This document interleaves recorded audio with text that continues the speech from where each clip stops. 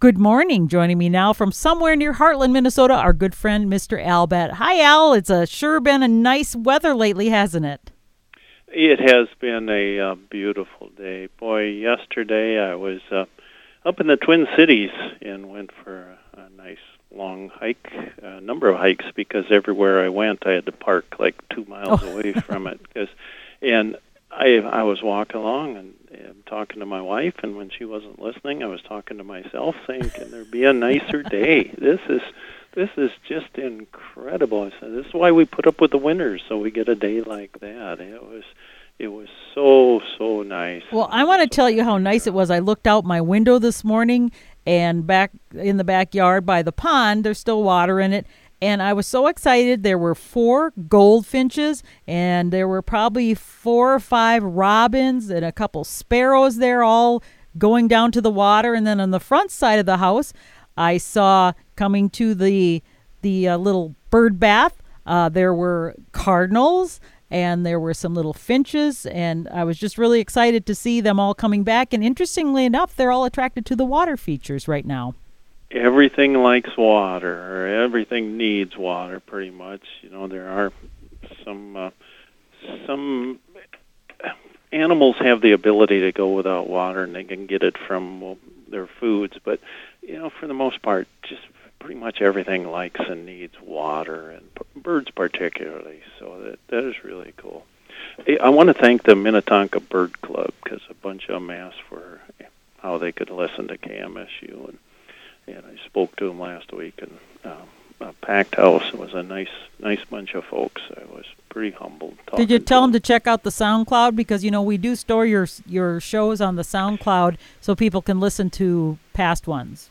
Yeah, and one of them who, they were all much smarter than I was, but one of them said, "How about SoundCloud?" And I said, "Yes."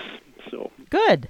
I didn't so much mention it, but one of the group did, so that was awfully nice of them. I want to talk about webcam, too. We've been talking about that Decorah, Iowa webcam with the eagles, and I just find that so fascinating. So sometimes I'll have it on in the office when I'm up doing other things, and it'll just be on in the background, sort of like having the radio on low, but this is a picture of those eagles. And I've been noticing those 3 eaglets. There's 2 that are very aggressive, and when Mama comes back with either I've seen her with a fish and parts of a rabbit and things, and she feeds them, the 2 are just aggressive, and they get it right from her. You know, she feeds them, puts it in their mouth. And then there's one sort of in the background that sort of flops around, and he looks like he's sleeping all the time, or she.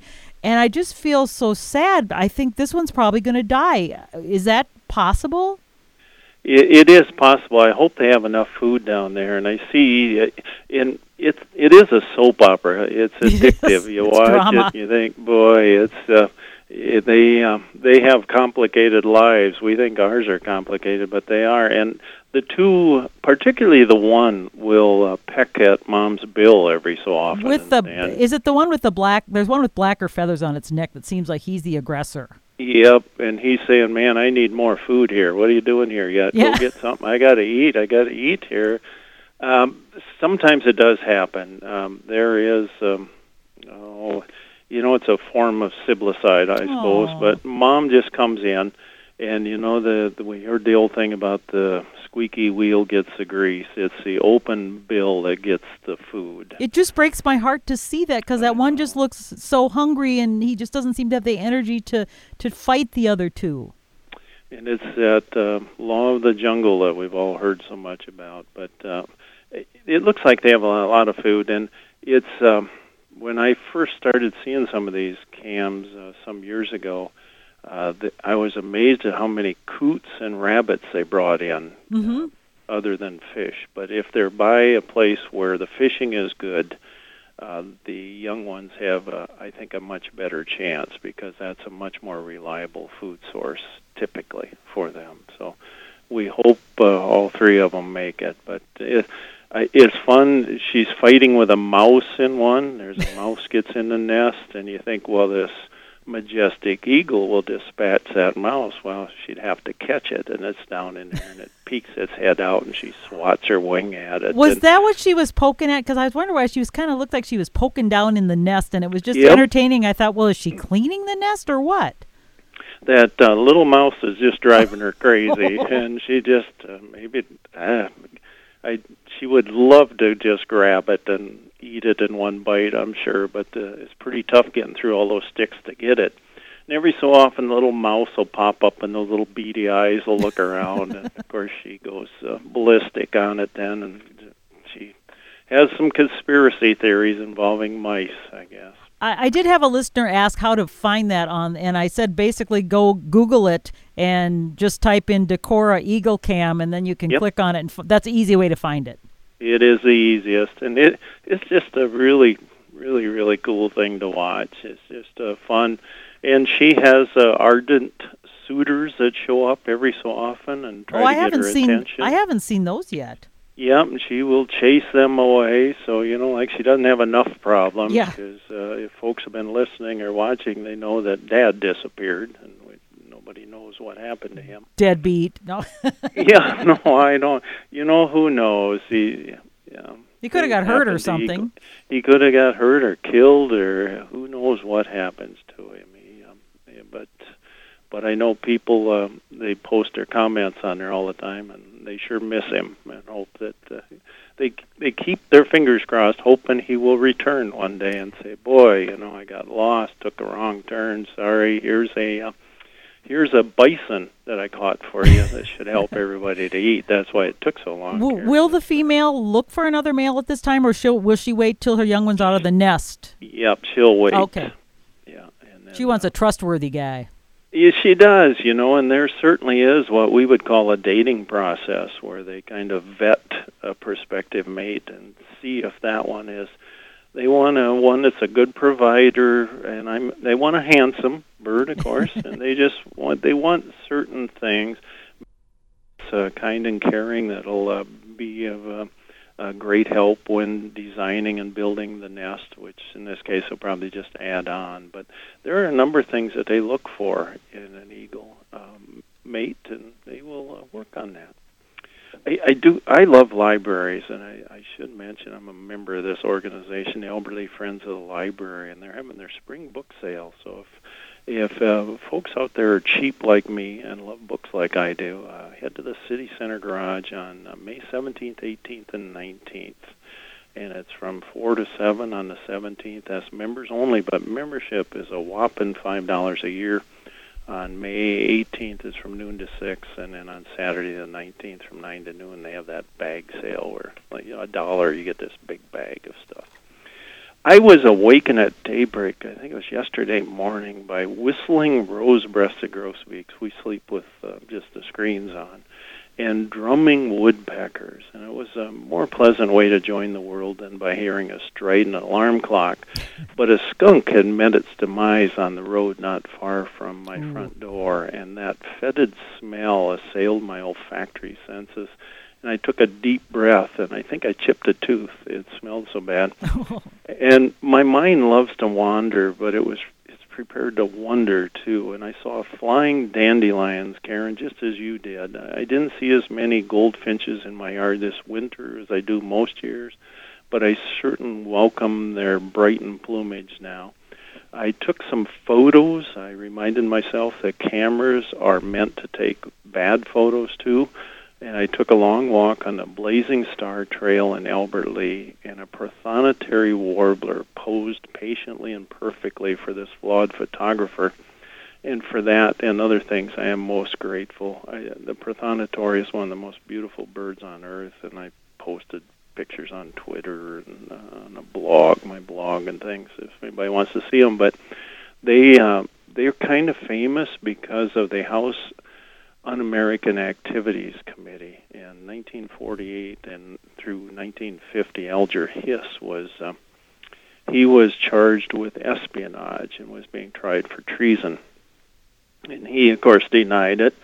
And Joe McCarthy was on that committee, as was Richard Nixon, who came to prominence because of this trial. And there was a fellow named Whittaker Chambers, who was a witness called in to say that, and Whittaker Chambers was a former member of the Communist Party, which was like the worst thing you could be in those years. And he came in and said, I know Alger Hiss. And Alger Hiss said, I don't know that. What was his name? Whittaker Chambers? I don't know. I've never heard of him. And it turned out that they were both birders. So during when Whittaker Chambers was on there, during his answering questions, he said, well, he knew Alger Hiss because they looked at birds, and that Alger Hiss had mentioned seeing a prothonotary warbler along the Potomac River, which is quite a bird out there. And because of that, he was his trial for treason was a hung jury, but they retried him for perjury, and he lied about not knowing Whittaker Chambers because they had talked about this prothonotary warbler, and he was found guilty of perjury and got 4 years in the prison. So the prothonotary warbler is not only beautiful, it's got some historical content. And I watched a fox squirrel eat the buds of a tree, and what looked like a larva of some kind of insect it was eating. And a turkey vulture soared overhead in a shallow V, and of course it's V for vulture. I saw the first Baltimore oriole in my yard on April 30th. House wrens and red admiral butterflies showed up on May 2nd. Rose-breasted grosbeaks a day later.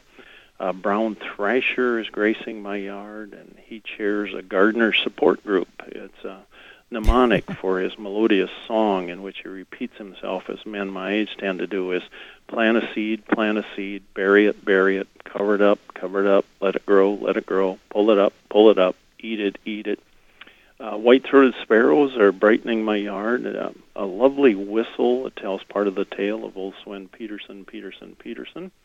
And at a thing I spoke at recently, I heard Bishop Stephen Delzer read one of my favorite poems by Mary Oliver, who is just a delightful poet. Meadowlark, when you sing, it's as if you lay your yellow breast upon mine and say, hello, hello, and are we not of one family in our delight of life? You sing, I listen. Both are necessary if the world is to continue going around night-heavy than light-laden, though not everyone knows this, or at least not yet, or perhaps has forgotten it in the torn fields, in the terrible debris of progress. And not long after hearing the bishop speak this fine bit of poetry, I heard a meadowlark sing, and its song was like a banquet for my ears. Eileen Nelson Ness. Eileen lives near Alberley, lives on a farm. She said, I thought you might like to see a picture of swans in my son Scott took on Sunday. There were 3 pairs of swans in a field puddle east of the ethanol plant by Glenville. They were enjoying their little swimming pool. Haven't seen swans around here before, so thought it was wonderful. And I thought it was wonderful too, Eileen, trumpeter swans. Tim Poulos said, John Frentz and I saw a Kentucky warbler on the east side of Ida Lake, just north of Amboy. We also saw a late red-breasted nuthatch in a cemetery at Minnesota Lake. Molly Miller, the chickadees continued to work on their nest, and it looked like it was almost complete. But the next time I looked, hoping for a chickadee egg, the center material, the nest cup, had all been pushed to the edges of the nest, and it was open down to the bare wooden bottom. The bluebirds had arrived, and instead of throwing out all the chickadee nest materials like they usually do, she just remodeled. I've never before seen our bluebirds do that on another bird's nest. She has now filled that empty center of the chickadee nest with fine dried grasses and materials. In other words, they now have a 100% normal grassy nest cup with some grasses also overlaid on the chickadees' lovely mosses and fur. I'm not sure where the chickadees are going to end up. Are they commonly one that takes over other birds' nests, or are there certain ones that are more likely to do that? They will certainly do it, but we hear much more of the ones that will take over a bluebird nest. So they suffer on the other hand. A good share of the birds will do that. They're more than happy to make use of particularly the materials. And this is also, one robin will swipe from another robin, and one oriole will take material from another oriole nest. So they're all looking to make their lives a little easier, and if that includes using purloined material, they will certainly do that. I get an online gardening newsletter, and they had a warning to folks about be careful when you prune or do anything with your shrubs because how tiny the hummingbird nests are. And they showed a picture, and I could not believe how small they were. So I'm just curious, where do the hummingbirds generally make their nests? Is there a certain kind of shrub or certain area so we can be wary of this? Because, of course, I don't want to ruin anybody's home. Yeah, I used to think there was, and I've seen them just about everywhere now, so Oh. I don't know if I have a real one particular place. And they are so small, they make them out of spider webs and all that sort of thing, lichen. And I have seen them in a tree when I'm going to do walks, nature walks, and I will tie a little rag around the branch so I can find it again. Mm-hmm. And then I'll come back and struggle to find it again because they are so tiny. They're just amazing little creatures that, they're awfully feisty. And that's part of the reason they do well, I think, in this world where they are certainly undersized compared to everything else. Well, are they generally doing it in evergreens, for example, or doesn't it really matter? Or is it generally off the ground, or are we talking everywhere? Yeah, it's off the ground. Oh, okay. And it's I don't know if I see them in one particular tree, but their nests they're usually on descending branches. And I would say usually on deciduous. I don't see them on evergreens. So, like oak or hackberry, but sometimes pine, so they'll certainly be in them, but they'll probably be 10 to 40 feet above the ground, so they can be up really high. But that said, I've seen them in chain link fences, wires, extension cords that people wrap on the side of a house, and as it sounds, people are finding them in their hedges and things then too. But where I usually find them, and that's probably because I'm looking there more, are those descending branches of deciduous trees coming down. Cindy Drill of North Mankato said, we heard a catbird the other night, did not show itself. They have nested in the neighbor's yard for a few years, so I assume it's part of that family. Saw a hummingbird at work zooming over the garden center flowers. Did not stay long because there was too much activity. Still getting white-throated and white-crowned sparrows hanging out in the lilac hedge. Lovely song in the mornings and evenings when I'm home. She put out some nectars, and she said when she returned from grocery shopping, she saw a male at her blooming magnolia, and he also stopped it to feed her, a male ruby-throated hummingbird. She said, is that perfect timing or what? Also set up the oriole feeders and filled all the other feeders, hoping for grosbeaks and any other migrants. On Sunday, had 2 male orioles on the feeders and in the magnolias. They've returned several times, but don't tolerate each other very well. Had a male hummingbird yesterday afternoon as well. A female showed up later in the afternoon. Chad Hines of Mankato said last Tuesday, there were lots of movements. He had seen cliff bank and northern ruffed-winged swallows, house and marsh wrens, orange-crowned Nashville and palm warblers, northern water thrush, brown thrashers, lark, lark sparrow, white-crowned, clay-colored Lincolns and field sparrows, indigo bunting, rose-breasted grosbeak, Baltimore orioles, white-throated sparrows were found in many places. Saw a large flock of American golden plovers, at least 30, over 60 willets in a flooded field north of the Cobb River, WPA. Also saw lesser yellowlegs and Wilson's phalaropes. Also had a Dunlin, long-billed dowitcher, pectoral sandpiper, least sandpiper, lesser yellowlegs, a peregrine falcon, and greater yellowlegs, solitary sandpiper, spotted sandpiper, and Wilson's snipe. So, yeah, there's a lot of birds out there now. I heard people saying that I haven't seen them yet, but there's some loons that must be migrating up north they've been seeing out on Lake Washington early in the morning. Nice.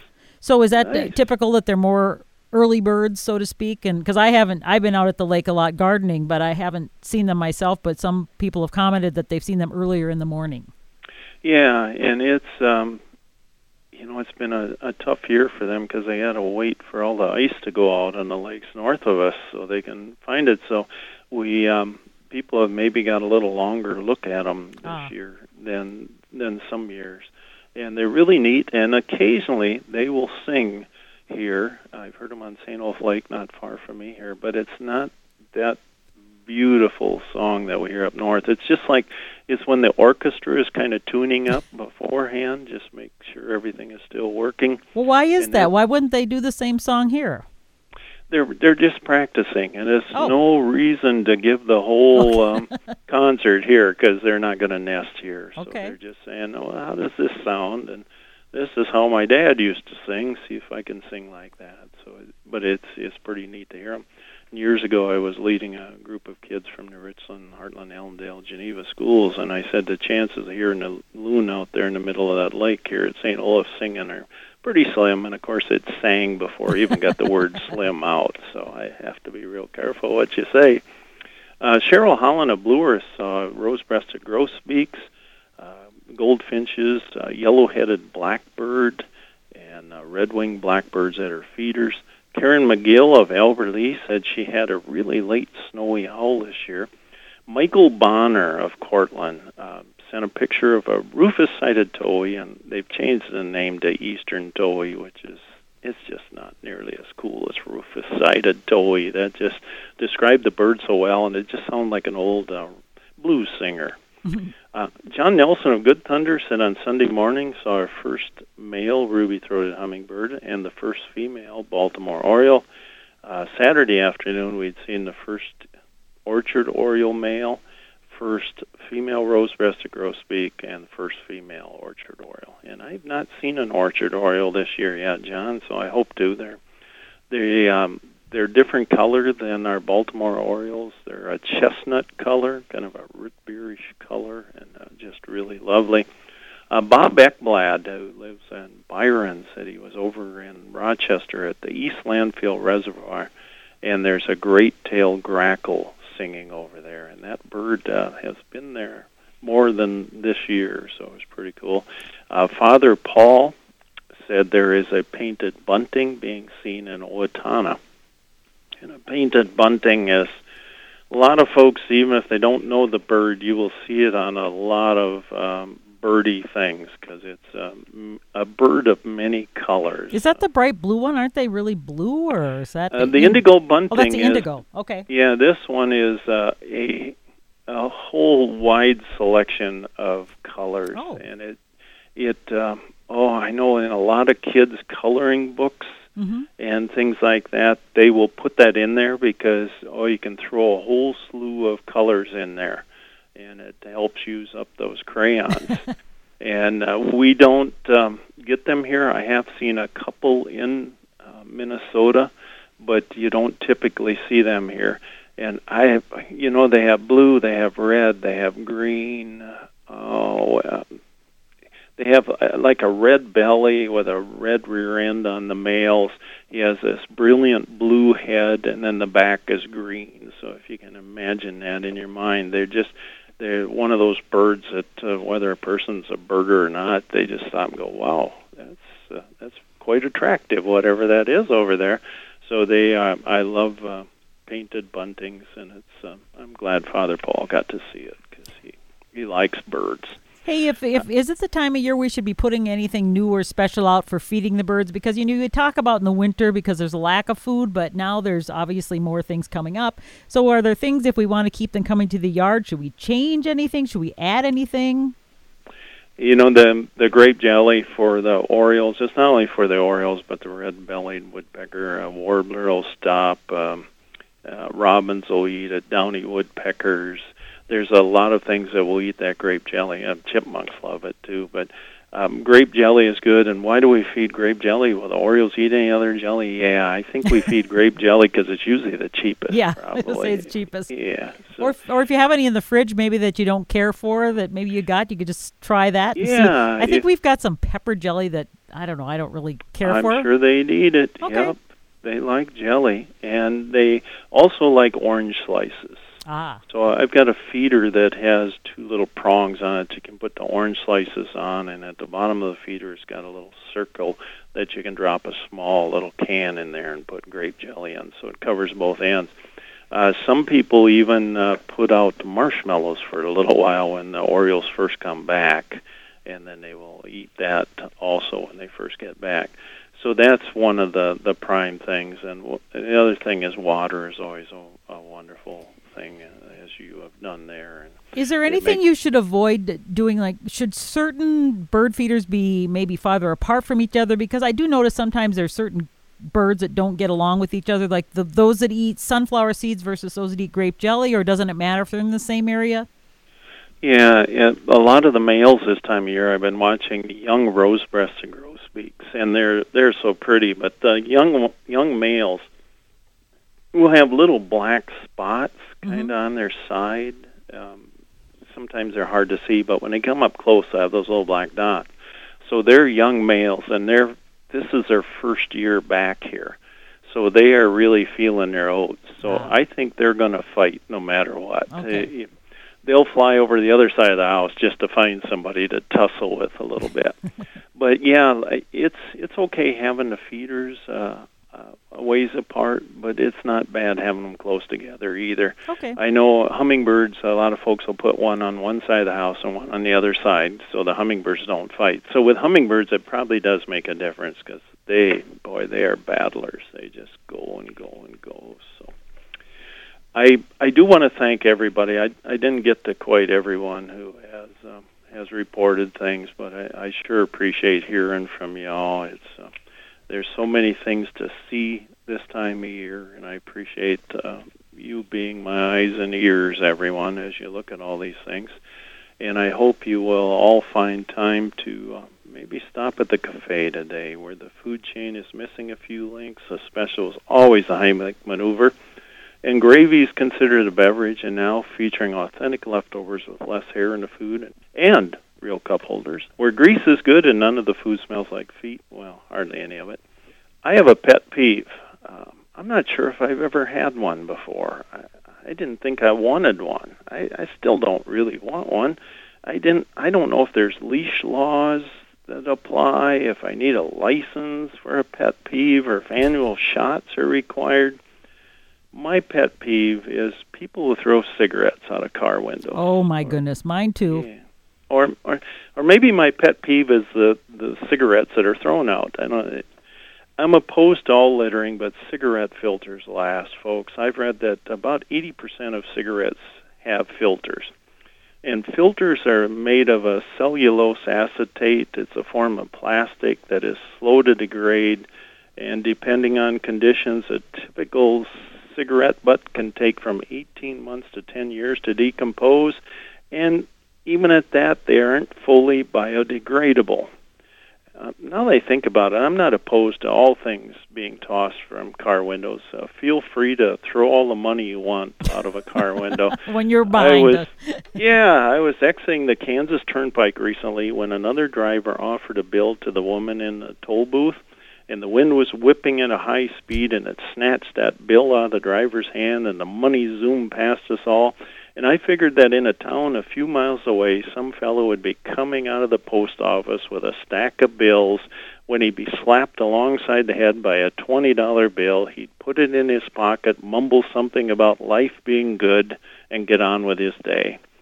But according to the National Fire Protection Agency, smoking materials cause approximately 90,000 fires every year in the U.S., and I saw a 350,000-acre wildfire this year in Oklahoma. It might have been started by a discarded cigarette. It might not have been, but why take that chance? Remember, folks, Heartland is while we're driving past, do something wild today. Get out there and look at a bird. I enjoyed your company, and thank you, Karen. As always, I look forward to Tuesdays on KMSU. Hey, thanks, Al. We appreciate you. We'll talk to you next week. I look forward to it. All right, bye-bye. Bye-bye.